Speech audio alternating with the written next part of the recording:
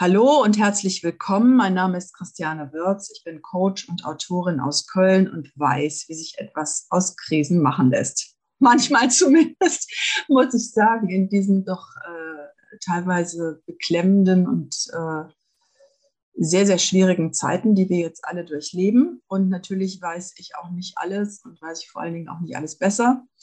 Aber ein bisschen Krisenerfahrung habe ich schon und ich begrüße heute jemanden, der auch Krisenerfahrung hat, und zwar im Bereich Mental Health. Es ist Wendell Fields. I switched to English, Wendell. Hi, Wendell. Welcome to this podcast. Please introduce yourself a little bit, where you're from, and how did we get to know each other? All righty. Well, good morning for some and good afternoon for others. My name is Wendell Fields. Oh, yeah, I like that one. I like that one. Let me say it again. My name is Wendell Fields. Woo! God dog. Woo. Man, in the morning, that thing gets me woke and get me ready. And I tell you, but at one point in time, ladies and gentlemen, I hated hearing my name. When I heard that name, I associated it with I'm in trouble in some type of way. And what changed my view was a wonderful woman by the name of Philandra Johnson.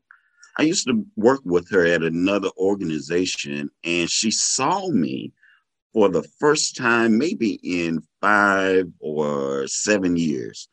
And she saw me at the elevator, and she only saw my view from a side view. And in that, she said, Wendell Fields. And that was my first time hearing my name in such a positive way. That's the way I introduce myself to others that don't know me in that way. So one, hey, you can remember my name, but two, to continue her legacy of helping me to appreciate and celebrate my name by doing that. So it's an honor and a pleasure, ladies and gentlemen, to meet you. I'm an individual that has a lot of energy sometimes. And in that, it will come out and you will hear it this day. But my bio is sort of interesting. Now, I have over 28 years of working in the mental health and substance use field, okay? I have also 14 years of working in a mobile crisis response intervention field, okay? I am a suicide attempt survivor in 2008. I am a winner. I say a winner of the Viewpoint Health Extra Mile Award recipient in June of 2019 for assisting and helping someone not take their life by jumping off the banner of stairs in the building, as well as preventing an incredible situation from happening where a person could have busted the windows of the organization and jumped off the window. So that's how I got that award. I am a co-author of a best-selling book with Miss Vanessa Abrams, ladies and gentlemen. And that book is There Is No Health Without Mental Health, Anthology, Men and Mental Health. Hey, let's talk about it, okay? I'm a part of the cast of the award-winning documentary with Kevin Hines, a Suicide, the Ripple Effect. And I am a certified QPR, CALM, as well as youth mental health first aid instructor. So that's a little bit about good old me. And my mentor is with us today, Miss Vanessa Abrams. And let me tell you, she is a woman of grace, essence, and power, ladies and gentlemen. And I'm just honored to have her with me today, just to be supportive. And if she would like to share, she's welcome to share in this opportunity with us today. Okay, thank you, Wendell. This is very impressive. We have to hear more about the details. Vanessa is with us. I'm very happy for that. Vanessa, what exactly is your connection with Wendell, and how did you get to know each other? Well, first of all, good morning, good afternoon. I'm Vanessa Abram, the CEO and the visionary behind Self-Discovery, Pain Positioning and Purpose Incorporated. We are a 501c3 that's on a mission to eradicate suicide by educating the masses around the world. Wendell and I don't even recall how we met, but it's been a wrap since the very first time we've met. I really cannot say where we have met, but it seems like we've known each other forever. He's been on my panels. He is in this award-winning book, Men in Mental Health. Let's talk about it. And one thing that he did forget is to let you all know that he and I were in DBHDD documentary around first responders, where I was the wife of the gentleman that took his life, and Wendell was the one that came on the scene to comfort me. So it's like right now we're inseparable. So just as the Lord blesses me, I just want to bless others. And he is a great person, and a great person that is coachable and that's willing to learn. I mean, he's already out here doing the work and living that life. And these are the type of people that I navigate to, those that are in the trenches with me. I too am a suicide survivor, and I am a sibling survivor. My older brother passed 5 years ago. He was a U.S. Army decorated veteran, and he passed by suicide. So that pain, again, self-discovery, pain, positioning, and purpose. Self-discovery is knowing who you are not, but yet who you are becoming. Our pain, my pain, positions me for purpose. So thus, self-discovery, pain, positioning, and purpose. Thank you, Vanessa, for sharing that. So just to underline that again, you lost your husband, you lost your brother because of suicide, and this is... Not my brother. No. I mean, not my husband. No, that was in a documentary that the gentleman played as my husband. He was an actor. We were acting. So not my husband, but my brother. Yes, ma'am. Okay, so your brother committed suicide. Yes, actually, and I'll have to say, technically and politically correct, here in the States, and this is one thing that I am teaching as I am learning and growing, committed is not the accurate word. It's either passed by or completed by or died by suicide. Because when we say committed, it's like they broke a law or something of that nature. So we say died by or completed suicide or passed by suicide. So yes, my brother did pass by way of completed suicide. So you mean committed sounds like he's accused of having committed something. Exactly. Like a bad act. And mm-hmm. Yes, that's right. And these are some of the things that Wendell and I are learning and helping people to correct that and be, correct in saying that, because when I hear that, it definitely, I'm already bleeding, still bleeding, I have a bleeding heart and hurting. It still hurts the more, but healing comes when I am able to learn and then be able to correct my actions, all while sharing with others to correct their actions. So yes, ma'am. Yeah. Vanessa and Wendell, you wrote a book together, or could you explain that a little bit further? Okay. Well, how we met, Ms. Abrams, is by the book, actually. A mutual friend of ours by the name of Jennifer Wiles. She got in contact with me and said, hey, a person is writing a book about suicide, and I think it would be a great idea if you contributed. And I'm like, a book? Oh, Lord, I'm going to share my story in this book that everybody can read. And I had hesitations. I was scared. That stigma that was there, it really had shaped my mindset and my behavior and my response. But I gave it a try, and I contacted Mrs. Abrams, and from there we just hit it off. And when I say hit it off, it was like, hey, she shared her story, I shared my story, and it was a good fit. And from there, the book and the formulation and the coordination of it, I tell you, it was on and popping. And that's how we met. And I can let her talk about the concept of the book, but I just shared a part of it, you know, and it's sort of like a finger that's part of a fist. You know, I'm just a part of it. But this is her baby. This is her child. And she allowed me to nurse it and help her with it. So the title of the book is Men and Mental Health. That's true? No, it is There Is No Health Without Mental Health Anthology. Men and Mental Health. Let's talk about it. So this is not the same. You contributed to 2 books. No, just one book, but okay. that title is sorry. Now I got it. So okay, it's both.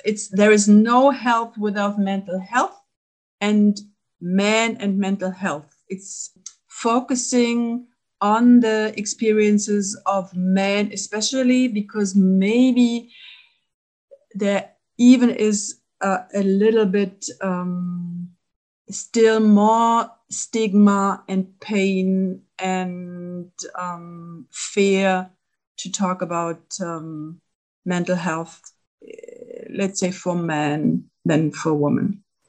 Yes. And Mrs. Abrams, she can talk about the vision that she had with this book, and it'll better help others to understand the purpose and mission of the book. So Mrs. Abrams, if you're able to contribute. And Sure. The reason behind the book, number one, just as I stated, my brother passed by suicide. Men are suffering. Men suffer in silence, and actually on the cover is my husband. And he too suffered silently until during one of our tours, I believe it was in Jackson, Mississippi, pre-pandemic, when he began to speak. So there are so many men that are afraid to speak about their mental wellness, to the fact of it creates a barrier and it builds upon the stigma. We're learning that many men, by nature, are masculine and strong and things of that nature. But then when you speak about your weakness, you may be thought of as weak, which is the total opposite as it relates to mental wellness. When a person talks about mental wellness, that's a sign of strength. One of our taglines for self-discovery is no shame, no silence, no stigma, no suicide. So there's no shame, there's no silence that will create no stigma and no suicides if we talk about it. And that's one of the things that I commend Wendell on, is he's not afraid to talk about it. The more he talks, the more healing is exchanged between himself and those that he is speaking to. So it is so important for all of us to understand that there is no health without mental health. We all have a degree of mental illness, just like we can catch a cold, just like, diabetes or cancer. This is no different.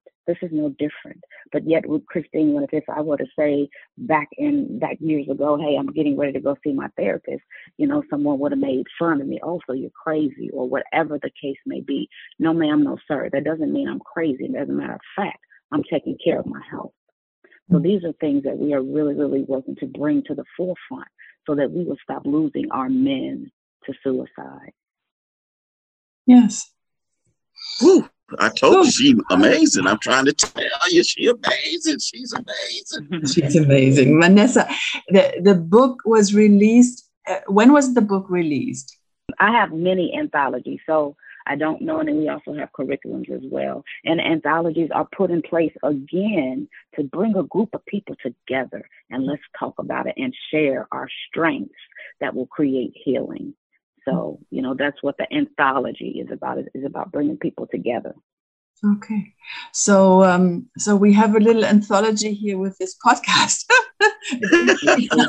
It's not just about mental health, but a lot about mental health. And Wendell, could you share your story here with us? When was the biggest challenge, and how did you come out of it?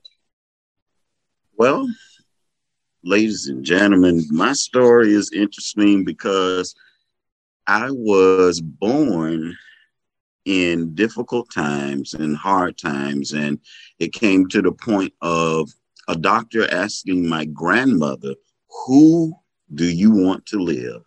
Do you want your daughter or do you want your grandson to live?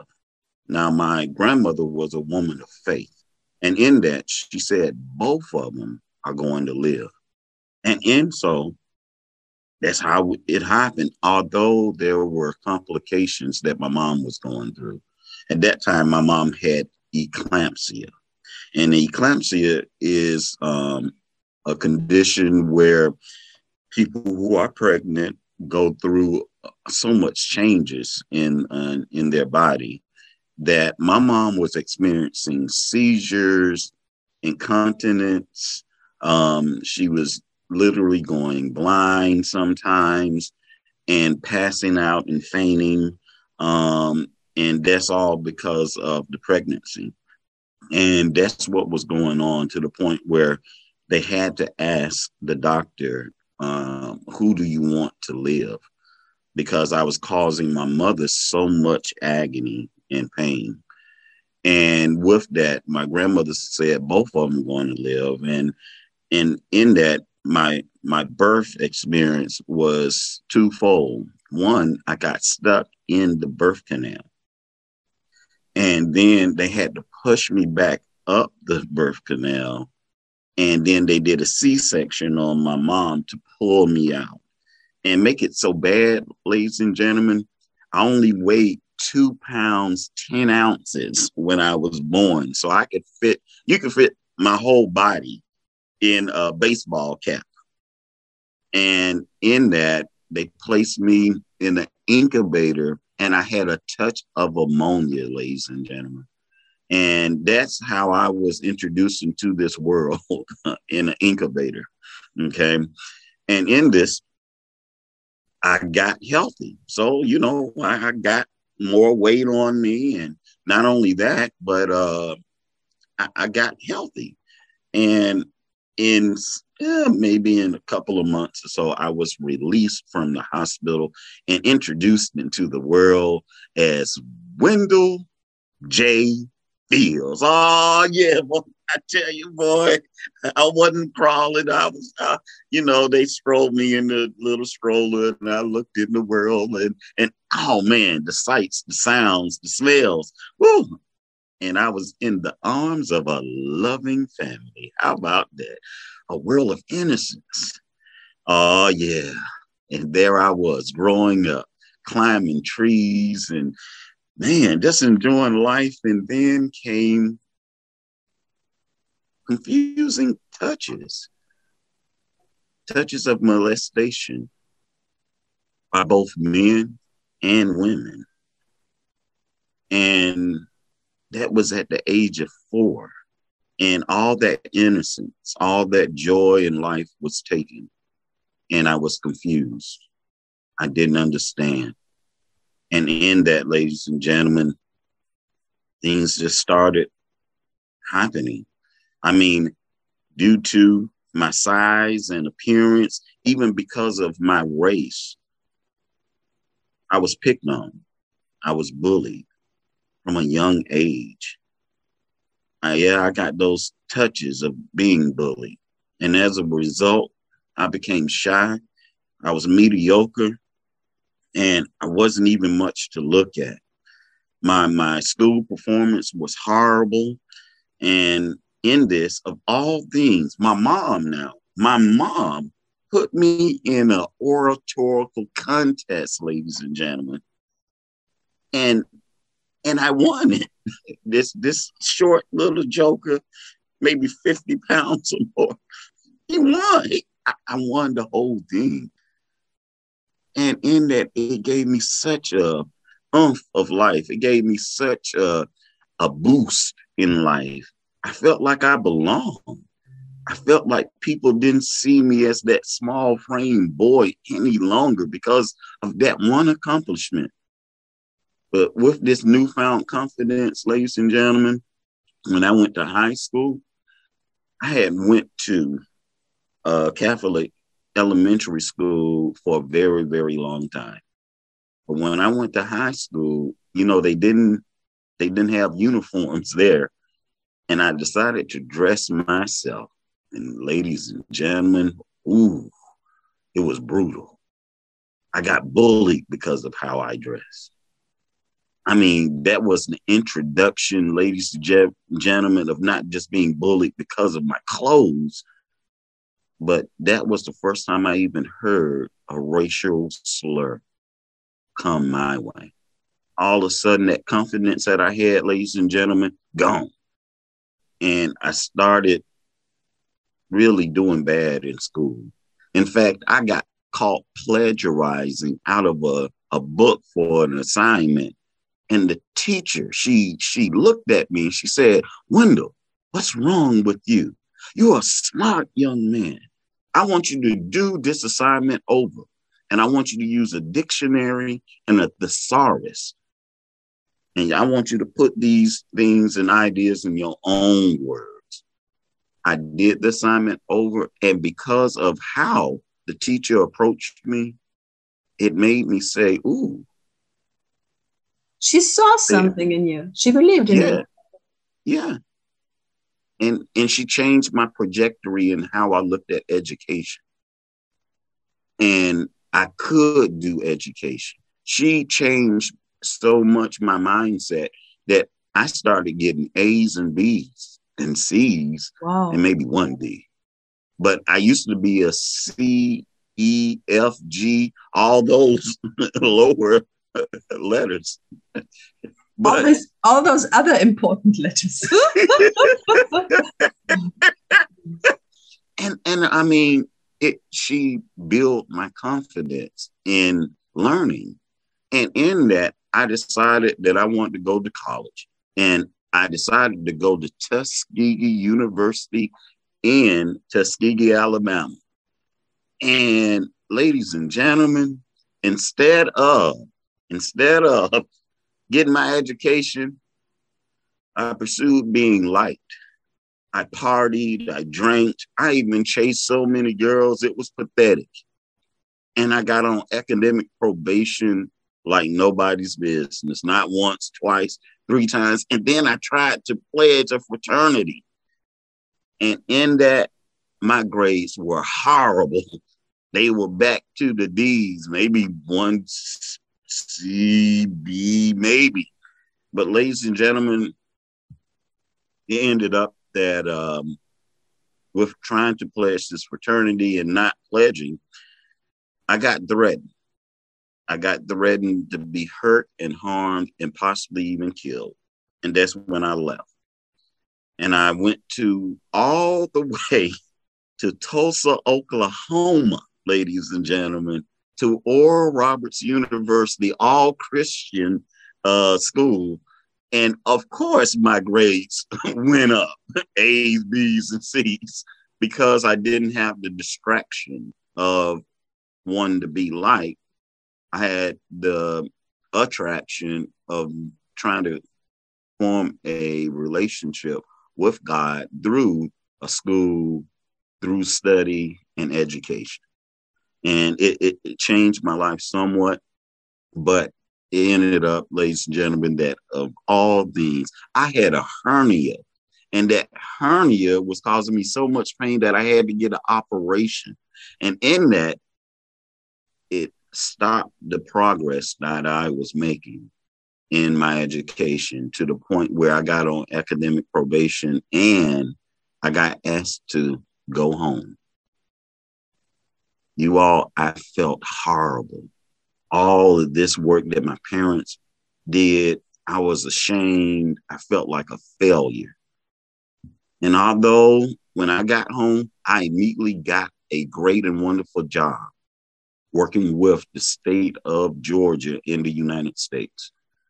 And though I got that wonderful job and hey, I got married at 23 years old, as well as I got in the ministry and I became the best youth pastor ever. But yet still, I felt ashamed and I felt like a failure. And I tell you, although I got that job, the job wasn't paying a whole lot. And though I got married, yet in 13 years, ladies and gentlemen, I got a divorce. And in that ministry that I was in, I went to another church and became the executive pastor of a church. And due to scandal in that church, I had to leave the executive pastor position. You all, I felt so bad. And with the divorce happening and with the child support, I felt like I lost freedom. I lost the ability to generate revenue because child support was taking that money now. And in this, ladies and gentlemen, it ends up that with all the feelings I've had, with being bullied, with being molested, with the low expectation in school and everything like that, ladies and gentlemen, it came to a crescendo when I was presented with an arrears. So what arrears is, it says that you owe back child support, meaning that I didn't pay child support within the number of years or months or days. And it was a lie. I was presented with a notice, and in that I had to present and show evidence that I really did pay child support.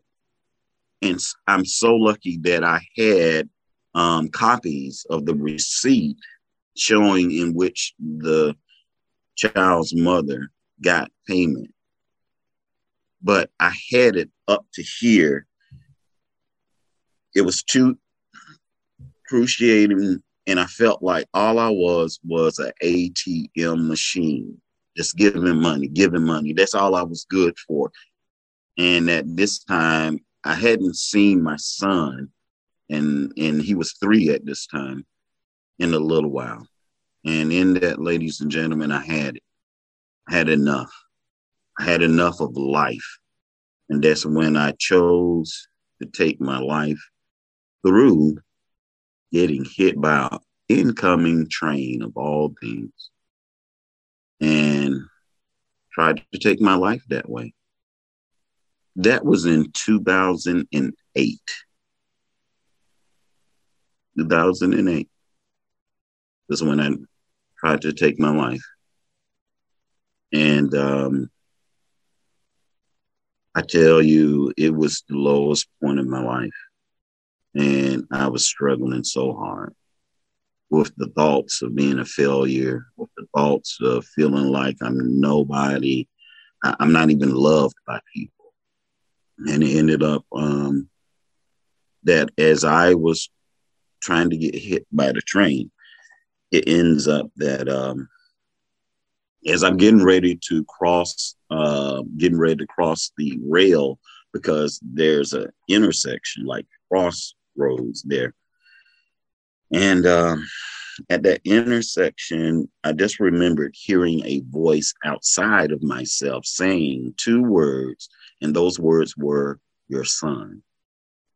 And not only did that voice say it loud, the voice said it twice and said, "Your son." And in my head, I was like, that's who I'm doing it for. They can get the insurance money, and that will be my gift and contribution to my son. All I know is that after hearing that, I remember driving, and I remember letting the steering wheel go. And in that, the train was coming on my right-hand side. The steering wheel turned to the left. It turned away from the incoming train. And you have been saved by this coincidence? By letting it go? Yeah. In letting that steering wheel go, it turned to the left. And I don't know what actually went on, but I saw it turning to the left. And I don't know if I hit a bump in the road or what it was, but it turned to the left, and the car immediately turned to the left and away from the train. And I remember a little embankment, and it hit a pole that was on the left-hand side of me. The car came to a stop, and I cried like a baby. And you all, I had to have cried for a good half an hour or more. And I cried, and I said, I need help. I need help. I need help. That's when I changed some and went to getting help.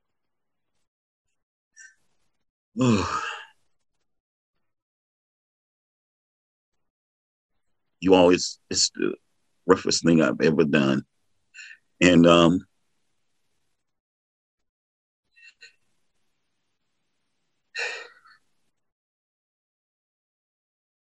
in this, you all, I just remember I wanted to get help, and I remember going to the doctors, and I remember going to the therapy sessions, and I hated it because I felt like it wasn't helping me.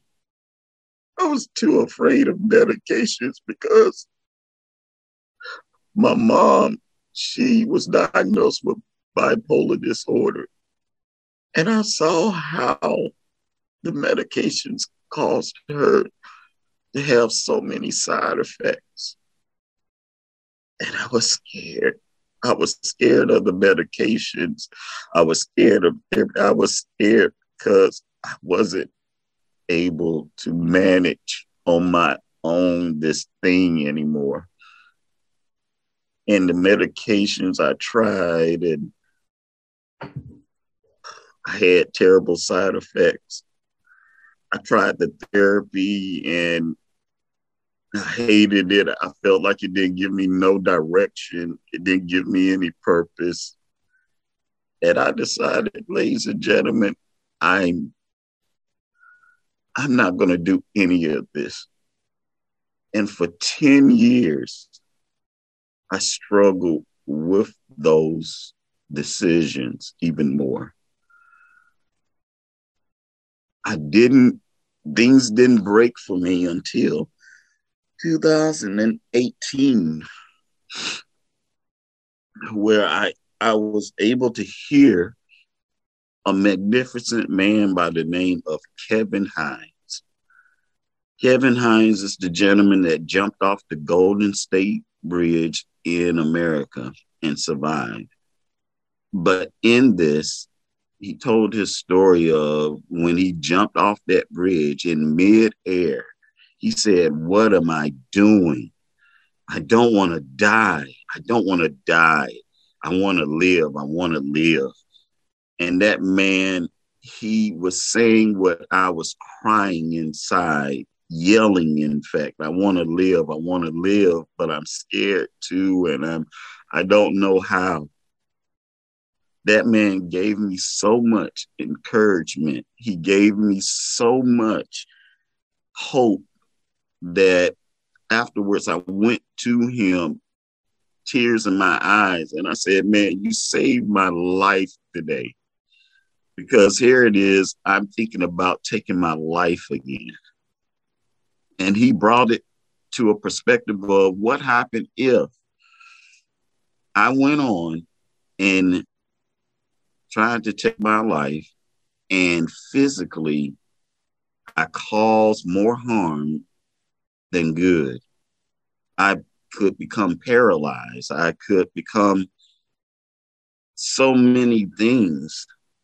And this guy changed my mindset about my life and what I could do.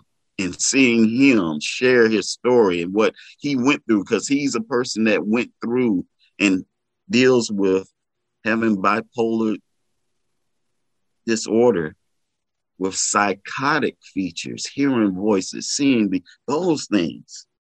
And he just changed my life.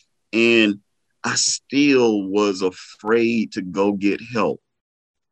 And here come the most amazing other person, Teresa Johnson. Teresa Johnson was my supervisor on my job. And she noticed that my job performance had been going down. And in this, ladies and gentlemen, she ended up saying, hey, what's going on with you? What's wrong? And I had an opportunity to be honest and vulnerable with her, or I could say a lie. And I chose to be vulnerable and honest. She said, Wendell, I think you're depressed. And I think you need to go get help. And I shared with her my stories of therapy, and I shared about the medications and everything. And then this is what she said: I know your fear. I am a person that deals with depression, and I take these meds and they help me. And her nice, calm voice, it soothed me. And it exposed me to being able to go get help. And this is what helped. She said, how about if we go together to the doctor's office so you don't be alone? I was so heart-struck, and I was so grateful that I didn't have to face this by myself. It gave me the courage to go in. Although I refused her offer, I went in by myself. And ever since then, this is in 2018, I've been taking my medications faithfully. But I found out that medications is just not the all and end all. You have to have some other components in there. It's sort of like a holistic approach to getting well. And in that, I learned how to use physical exercise, going to the gym and running and doing various exercises that contributes to my health. I found out that going to do annual checkups. It is so important, ladies and gentlemen, that you do your annual checkups, because it's going to allow you to make some great and wonderful decisions about how you want to pursue your health and get better. And in that, I found out that I have diabetes type 2. And in that, I found out also that I have sleep apnea. And those two things affects your mood and how you manage your emotions. And when you get those things together, it really does help out. But it's not the end of those things.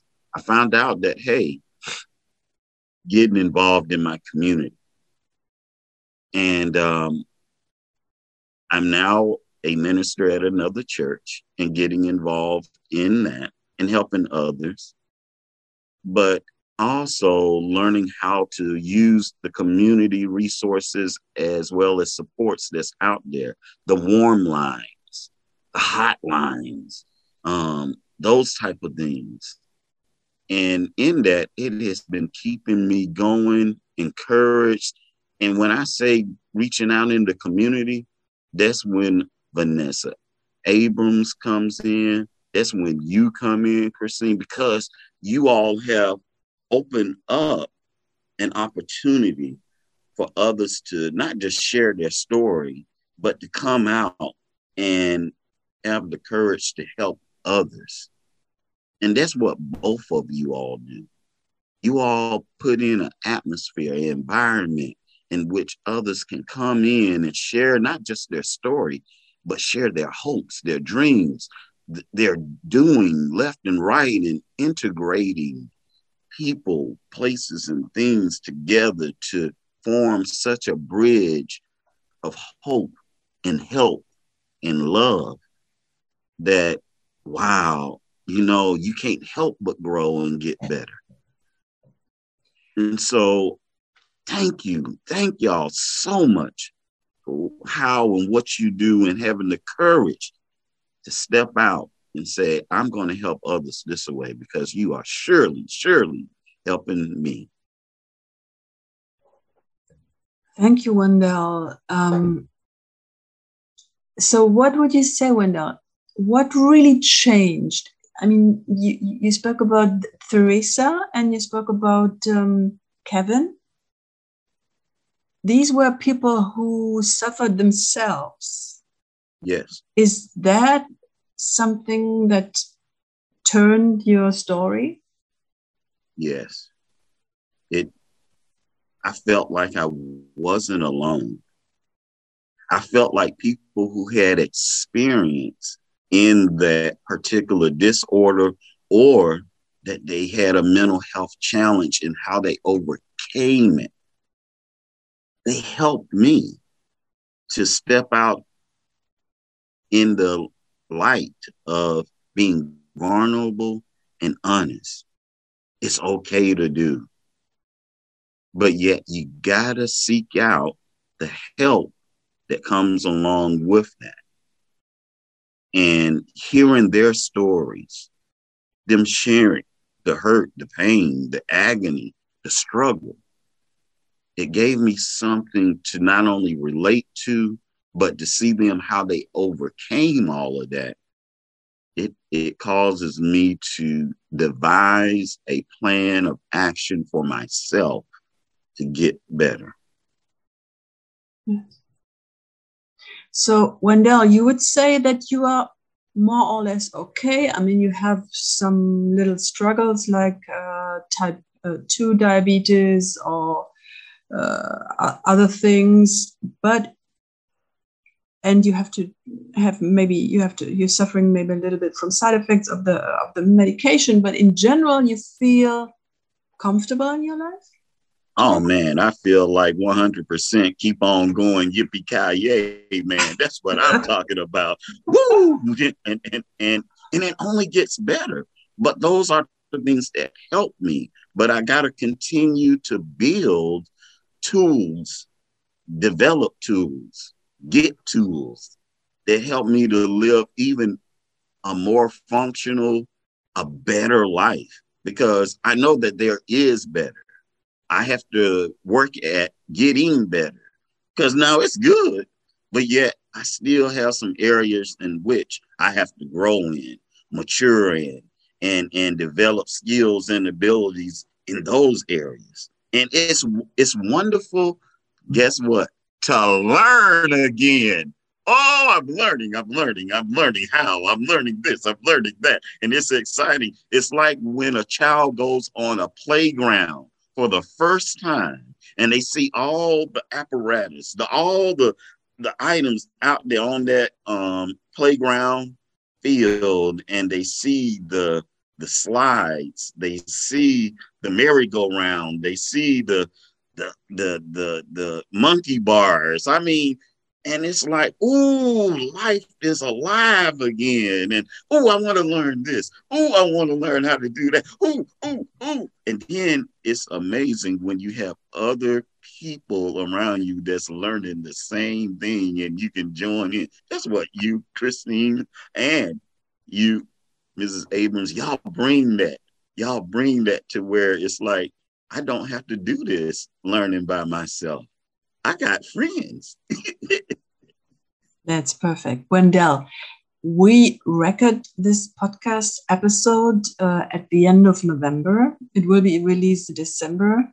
And November is a little bit a time where people get a little bit more depressed than usual because there is no weather. And anyway, we have these COVID problems, the new variant, and this is depleting for everybody, and maybe especially for some people. And let's say during the holiday season, some people who are not blessed with the most happy family feel under more pressure even than usually.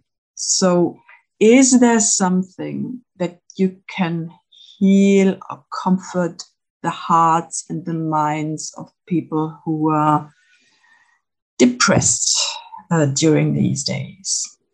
Well, one thing I am honored to say that I'm a part of now is NAMI.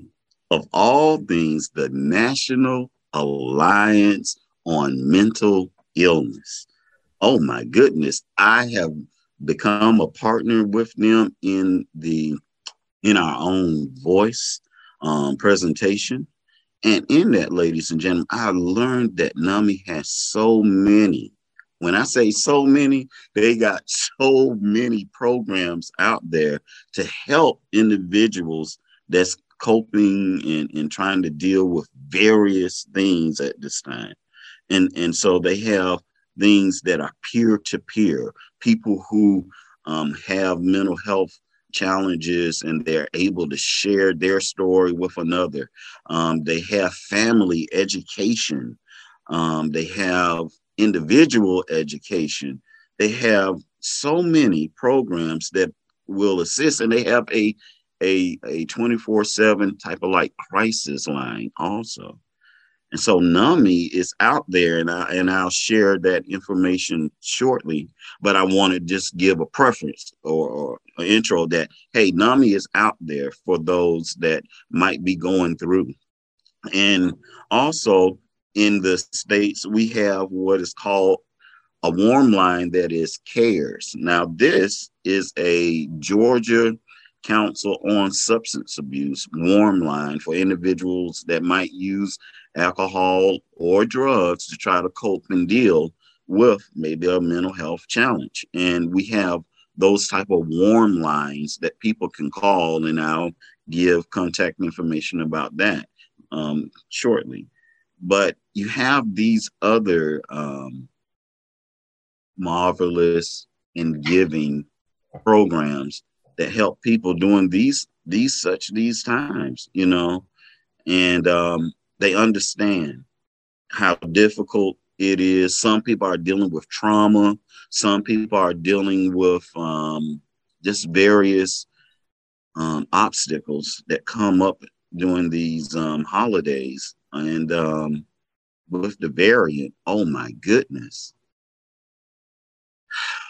For the African American race, it's been a hard road because people have chosen to use us as guinea pigs at some point in time with various chemicals and things, and they didn't value African American lives.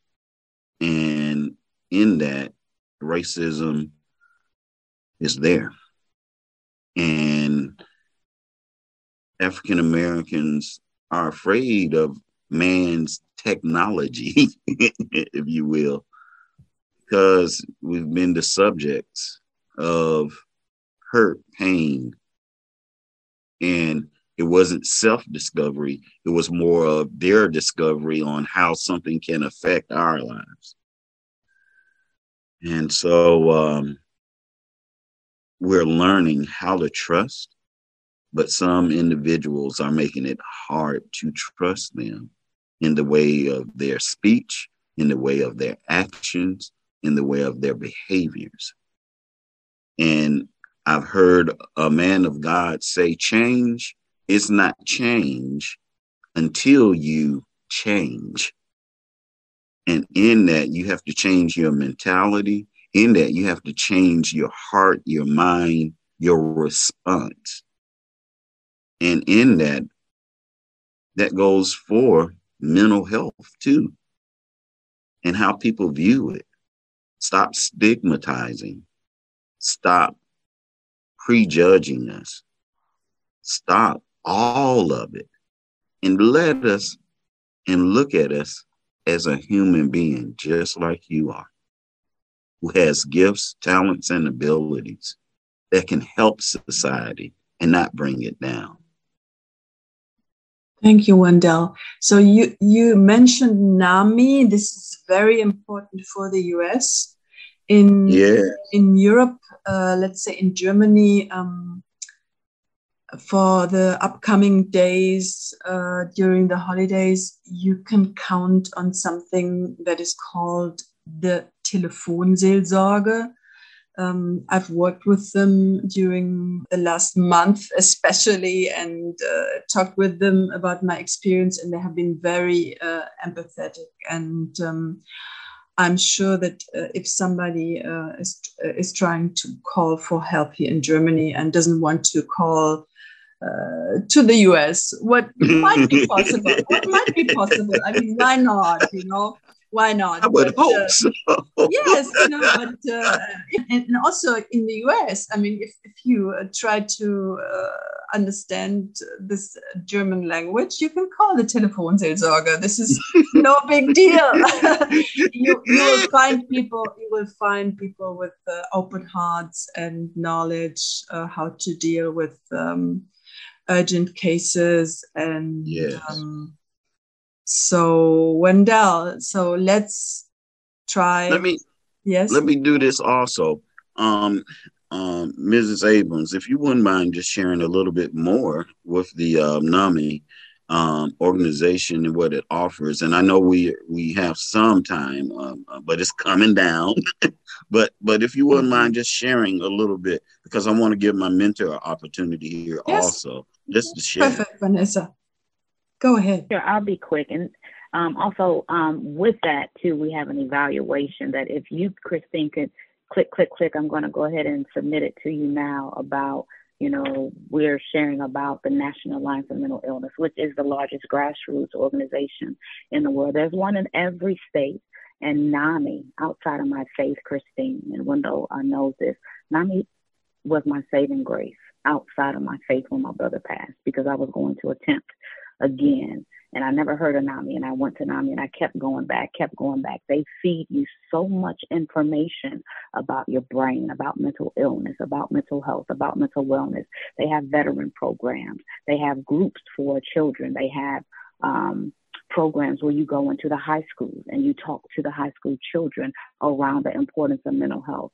There is just a variety. I mean, it's a plethora of rich information that NAMI provides to the community. And I am one that I partner with them. And everywhere that I teach and speak, I always talk about NAMI, because NAMI has really been great and just has been an asset to me. And that's why I get people on and involved, such as Wendell and many other people, so they too can get that richness in the education so that they can become better in knowledge and wisdom as it relates to mental health and wellness. So yeah. And then again, I put that evaluation in there. It's really simple and real quick. You click, you know, share what you've learned, and if there's anything we can do better, and the demographics as well, so that NAMI also can know too, you know, what it is that they can do better, or how well we are doing representing NAMI. Thank you, Vanessa. You're welcome. When we talk about NAMI, one of your advocates is Juan Acosta, who did an interview with us, I think last year. I don't know exactly, but he's one of my interview guests, or was one of my interview guests too. Vanessa and Wendell, just let's pray and hope that this virus, I don't want to say that we want to, that we overcome this crisis as a human world community, and that we all will have some peaceful days at the end of this year and the beginning of next year. And that we might see each other one day in person, and if not very soon, that we see each other, I don't know, virtually. And so I want to thank you, both of you. Thank you, Wendell, for sharing this very moving story, Wendell, and a brave story. And again, maybe women are really a little bit different. I mean, like, I really think it's more difficult. You know that women are different than men. I know. And you know that men can't be vulnerable. They can't show emotion. They have to be the tough guy. They have to be a leader, and they always got to do instead of be. Yes. And that's what some of the issues and the problems is, that we have to display so much manlyhood in the mindset of us being manly that we forget that we are human. And we forget that we have emotions, we have feelings, and we are traumatized, and we do go through hardships and challenges, and we don't know what to do or how to do or when to do. And we have to gain those strengths, those skills, those abilities that will help us to live a longer life. Yeah. Now, with me and my medical issues, I've learned that they're challenging, but I still have a choice and a ability to respond in a healthy manner than not doing anything at all or being self-destructive through using alcohol, drugs, or other means. And it's like, I'm still learning, and it's a wonderful, wonderful thing. And for those that might be hearing this in the U.S., hey, get with NAMI. Call the 1-800-950-6264 number. They're there to help you. And if you're in Georgia, the state of Georgia, you can call 1-800-715-4225. That is the Georgia Crisis and Access Line. Now, if you're in another state, you can still call, and they will connect you with the other states that are involved in crisis stabilization type stuff and field. You're never alone, ladies and gentlemen. You are never alone. You might think and feel you are, but you are never, ever alone. And for those individuals that might be using drugs or alcohol, hey, look at the CARES Warm Line. And you can call them at 1-844-326-5400, 24/7 out of the whole year, 365 days. They're open. They got their lights on. They waiting on you. And you got people that care. To Miss Abrams, to Christine, thank you so much for the opportunity to share and be vulnerable and be honest. And thank you for your platform of having mental health be the subject and upfront, and how we can help one another. You're doing a magnificent job. Miss Abrams, you're doing a magnificent job and spectacular. Thank you. Thank you, Wendell. Thank you, Vanessa. I'm switching to German again. Ja, Wendell und Vanessa haben uns praktisch den Tipp gegeben, jetzt über die Feiertage, wenn es sehr schwierig wird, vielleicht für Menschen, die sowieso mit der ein oder anderen Sache zu kämpfen haben, familiäre Probleme haben, wie auch immer. Und jetzt kommen noch ein paar andere Schwierigkeiten dazu, durch die wir ja jetzt im Moment alle gehen müssen aufgrund dieses Virus. Nicht falsch reagieren. Es ist immer jemand erreichbar. In den USA sind es die Verbindungen Tsunami, die immer rund um die Uhr besetzt sind. Rund um die Uhr ist da immer jemand, den man erreichen kann. Und so ist es auch hier in Deutschland. Ich möchte mich für heute bedanken bei Vanessa und Wendell.